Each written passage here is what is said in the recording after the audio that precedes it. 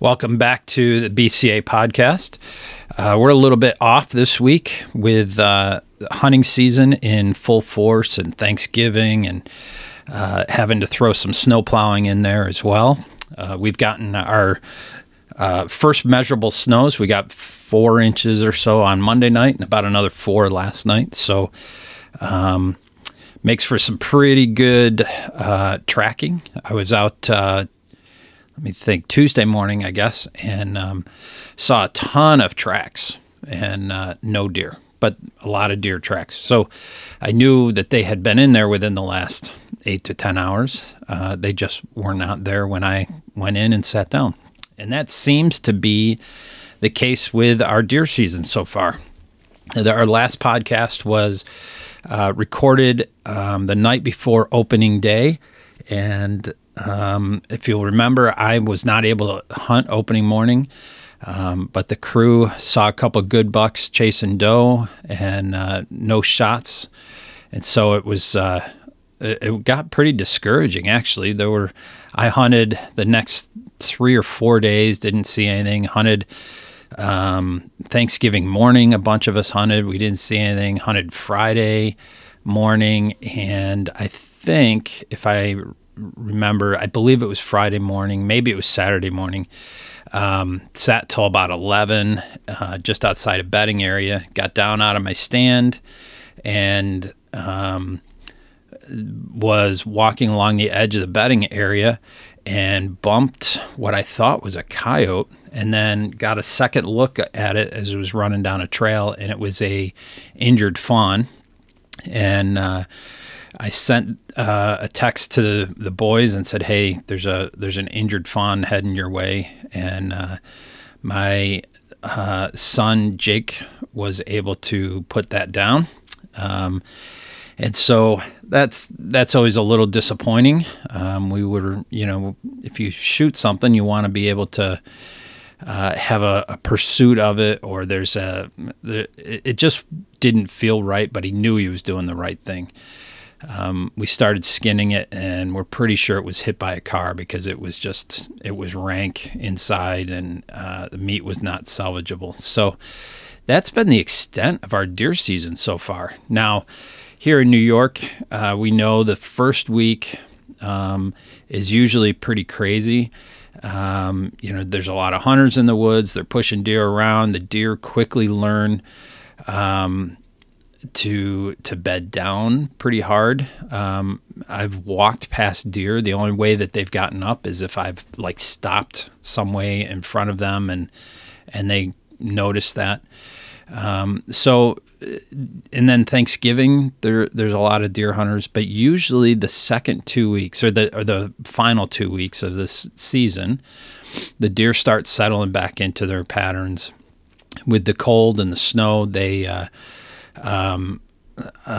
tend to be hitting food again in the afternoons. We usually see a second breeding phase of the rut, and that'll probably be within the first week of December or so. And so there's a good chance to be able to make good on a tag there too. So the season's not over. My favorite part of the season typically is the late muzzle season. We get 10 days really after the rifle season, and then there's about a week in there of break, and then we get another late season, December 26th to January 1st. So I love both of those late seasons. It's colder, far less people in the woods, deer acting like deer again. It's just those are when I think back on deer seasons now, those are the times that I cherish the most, I guess is the right word. So at this point, you can probably guess I don't have anybody with me today to record this. We've got some different things we want to touch on here in the coming weeks, but with Thanksgiving break and everybody being back to work and life just being what life is, I'm here today by myself. So I'm going to share a story, and then we'll probably that'll probably be it. It's going to be a little bit of a shorter podcast, but I want to make sure that we're being consistent and getting something out each week. So this story is called The Roller Coaster Ride, and I realize it's deer season, and only about half of this story is going to include a deer story, but it's one that is included in my book, and it's just a fun story. It will hopefully conjure up some memories of the summer as well as deer season. I appreciate you listening. The pursuit of wild game is a roller coaster ride full of dramatic ups and downs. And my experience has been that the predictability, or unpredictability rather, of wild animals lends itself to a wide range of emotions. Incredible moments of excitement followed by sudden and surprising flashes of disappointment. The adrenaline rushes combined with the crashes of loss is a large part of why we hunt and fish. It's the challenge of man versus beast at its most primal level. Matching wits against God's instinct-driven creation can humble a man or boost his ego. As is the case with many things in life, the most memorable lessons frequently come from the failures, from the heartbreaks, and from the quote-unquote almost. These moments have been known to fuel our passions as well. I've been intrigued by the anecdotal observation that there are fishermen and there are hunters. Many do both, but they usually specialize or excel in one or the other. My brother got the fishing gene, while I got the DNA of a hunter. And my two sons are similar. My youngest boy seemed to have gotten the fishing bug when he was younger, but more recently, he has become quite the hunter as well. My older son has found success in the deer woods, taking some very nice bucks. Now, he enjoys time on the water as well, but it's more a hobby of convenience. He'll wet a fly on occasion, or if we're on the lake, he'll cast some crankbait when the urge hits. But it's not his life's passion. This summer, we vacationed on Canisius Lake, one of New York's famed Finger Lakes. And our first night at the cottage, my older son decided to do some casting off the dock just before dark. It really was just a mindless activity, something to occupy his time. He cast a flatfish lure several times without success and was nearing the end of his attention span when suddenly there was a massive tug on the end of his line. He had hooked into a large fish, and the clicking of a roller coaster car ascending to its apex echoed in his mind. His fishing rod bent violently as he fought to take up line. Giving and taking ground, he managed to win the fight, and he brought the sizable fish to the edge of the dock. The excitement radiated from him as he reached down and grabbed his trophy. It was the largest fish he had ever caught, a nice largemouth bass. With his thumb in the mouth of the beast, he turned to show it off to those of us who had gathered on the shore. And it was at that very moment that the roller coaster began its massive descent. The fish flipped and flopped, as they are known to do, and instantly the trophy returned itself to its watery home. My son was devastated. No pictures, no pats on the back, no bragging, no fillets for dinner, just the anticlimactic end of a previously exciting ride. My son continued to fish for a while in the vain hope that that fish might take the bait again. No such luck. I mentioned earlier that our disappointments can fuel our drive, and that was exactly what happened in this case. My son marked the time that he caught his fish, and he made sure he was out on the dock every night for the rest of the week fishing at that time. He caught several fish, but none large enough to restore the excitement of the one that got away. Towards the end of the week, my dad suggested that the two of them take the canoe out and fish along the docks down the edge of the lake. They returned after dark, navigating their way across the lake by the light of my son's smile. He had done it. He managed to tie into a walleye that had even surpassed the size of the bass that got away.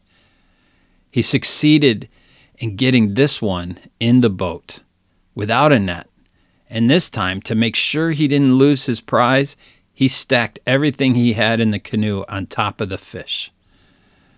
After getting his Leviathan on shore, he dispatched the beast, and he began the work of preparing it for our dinner table. Both he and Papa beamed with excitement as the roller coaster ride came to a thrilling end. My heart was full of pride for my son. He had weathered the great highs and the extreme lows of the pursuit of God's wild beasts. The events of my son's fishing adventure reminded me of some of my own highs and lows, and I assure you there have been many. It was opening morning of gun season many years ago as I sat in a tree stand tucked nicely into some tall conifers on the edge of a 1-acre swamp in southern New York. It was cold with frost on the reeds in the swamp, and there was steam coming from my mouth with each exhale. Shortly after sunrise, there was the unmistakable crunch, crunch, crunch of a deer making its way across the swamp towards me. I prepared myself for the inevitable shot. As the deer revealed itself on the trail that ended at my tree stand, I could see it was a nice buck.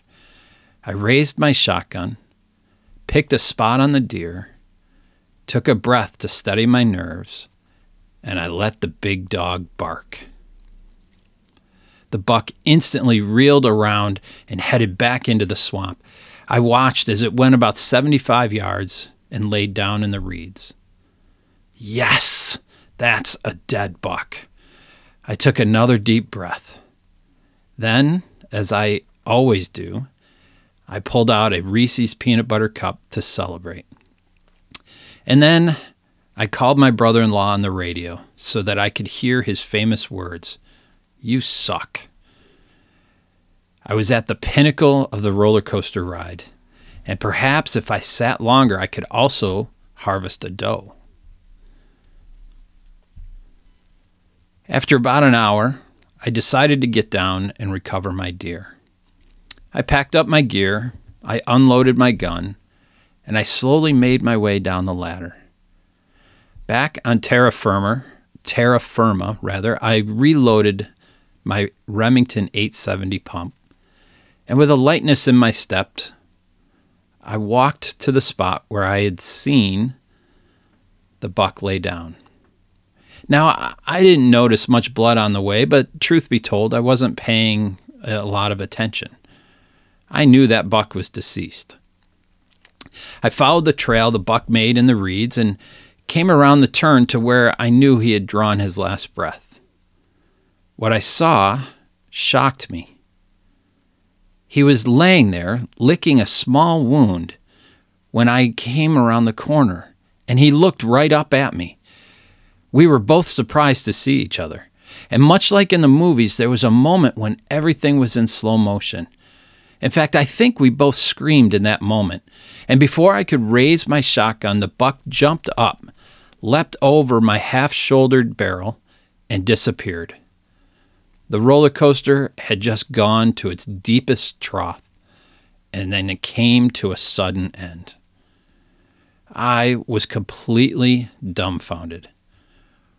What just happened? That buck was dead. My brain strained to reconcile what it knew to be true with the reality that was now before me. To make matters worse, my previously dead buck left no blood trail to follow. My brother-in-law and I spent the remainder of the morning dry ground tracking my buck to no avail. I was emotionally destroyed. Now, I did manage to take away a lesson from that experience. In the medical world, it is said that a person is not dead until they are warm and dead, meaning that when a person passes away from exposure to the cold, they're not pronounced dead until their core temperature has been raised to 96.8 degrees Fahrenheit. The lesson for me in this scenario is that a deer is not dead until it is warm and dead.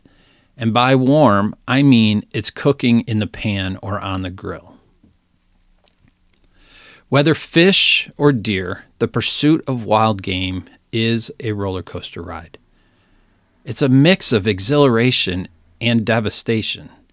It is a life of extremes that is accompanied by shock. I've missed gimme shots at 10 yards with both gun and bow. Shots that have been a sure thing that ended up in previously unseen trees.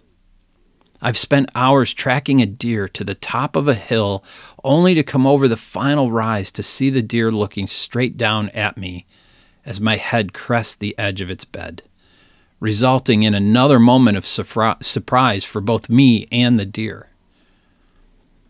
I've had deer that magically disappeared. I've had bent fishing rods that suddenly went slack, and I've had traps that in one moment held the foot of a beautiful fox and in the next moment held nothing but disgust. Life in the outdoors is an amusement park ride full of screams of terror and shrieks of joy. Now, life in the real world is much the same. What determines sanity and spiritual health is how we react or respond to these crazy ups and downs. My early years were plagued with the idea that my successes and failures were all part of God's divine plan. Successes were somehow tied to my good behavior, and failures were punishment for my sins. And it created an unhealthy fear of my Heavenly Father. When I became a dad, I learned that this is not how a loving father responds. We are forgiven through Christ Jesus, and as a result, our sins are separated from us as far as the east is from the west.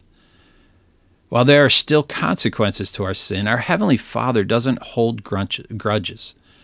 God isn't looking for ways to torture us or opportunities to throw lightning bolts our way.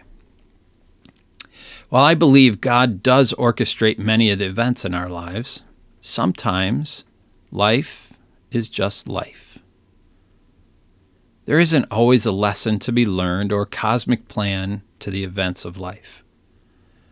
The fact is, we live outside of Eden. The kingdom of God is here and not yet. And until it is fulfilled and Eden is restored, so to speak, there will be failures and there'll be successes. There'll be joys and there will be disappointments. It's just life. Don't let it distract or derail you from loving God and loving others. Play the hand you are dealt. Keep your eyes on Christ. And remember, many are the plans in a person's heart, but it is the Lord's purpose that prevails. Proverbs 19:21. So strap in, keep your hands inside the cart at all times, and enjoy the ride. As I think about this chapter or this story, I think about this deer season that we're experiencing, and it has been some ups and a whole lot of downs. It's just been a season where we are getting incredible photos. We're seeing more sign than we have ever seen on our property. We have hunted it in a fashion that is, we believe, is much better than we have in the past. We've often talked about, well, I've got 200 or 230 hours in the woods. Well, we're trying to be smart about picking and choosing when we hunt this year. And in many ways, we're seeing that those as successes. I took a nice 8-point during bow season, but we've also had some of the things that we would consider as downers, or disappointments, where those big bucks that we had on camera have all seemed to disappear, or the plethora of doe that we had in the spring and the summer have all moved to different food sources. The work and time and money that we put into our food plot has not panned out or played out the way that we had hoped. So there's ups and downs, and it used to be that that I would get to a place where I would be frustrated or angry, or I just need to hunt harder. I need to get down and start moving the deer around and pushing them, or I need to spend more time, more hours in the woods. I got to be out there all the time. And maybe it's just getting old. Maybe it's wisdom. Maybe it's just realizing that you're not going to shoot your biggest buck every year. It might just be that some years life is just life and you don't get to take a buck. Last year I didn't take a buck with my rifle, and so far I'm sitting in that same place, and honestly, I'm okay with that. Would I like to? Absolutely. But I've also had the opportunity to pass on a lot of younger bucks. I've passed on some younger looking doe. I've had time in the woods. I've had time with family, more time than I have in previous years. Charlie has finished college and his home and works 4/10s, so he's been able to hunt every Friday and Saturday. And Jake, even though living an hour away, he's been able to come home and hunt. And Rachel has returned to the deer woods for the first time in many years. And the BCA family has grown. Ryan has been out to hunt with us, and Kim has hunted numerous times. And so we're experiencing life as life comes, and not so much as the highs and the lows, but just as life is. And it's been an interesting lesson and an interesting challenge. I have to keep my heart in check. I watch these the Facebook posts or the Instagram posts really more than anything, and I think, when's it going to be my turn to take one of those big boys? Or why am I not putting more deer on the ground? And then I think, it's okay. Life is good. We've got one in the freezer. We've got some left over from last year's 6 deer, and it's okay. And quite frankly, it means I don't have to be out in this cold weather skinning and butchering a deer. It doesn't mean I'm not going to continue to pursue them. Doesn't mean I'm not still excited about it. Doesn't mean I won't be up again tomorrow at 6 a.m. or in the woods. But it means that I'm learning to take these things in stride and to enjoy the time in the woods, to enjoy the time with family and friends, and to realize that that each moment is precious, whether it's a slack fishing line or a deer that you were sure was dead, even as it ran off. So that's this week's podcast. I know it's short. We plan to record another one Friday night at deer camp and kind of give an update on how things are going. We've got some fun discussions. We're going to talk about the ethics of putting down an injured deer and some of what Jake was experiencing as he did that. And we also, one of the other topics we're going to talk about is we're seeing a number of posts about or memes rather that I've prayed more in a deer stand than I ever have in church, and I get that, but there's some serious flaws in that thinking, at least theologically. So we're gonna touch a little bit on those. We want to thank you. Thanksgiving, it's appropriate to be grateful and thankful. We want to thank you all for continuing to follow along with us, for the feedback that we keep getting.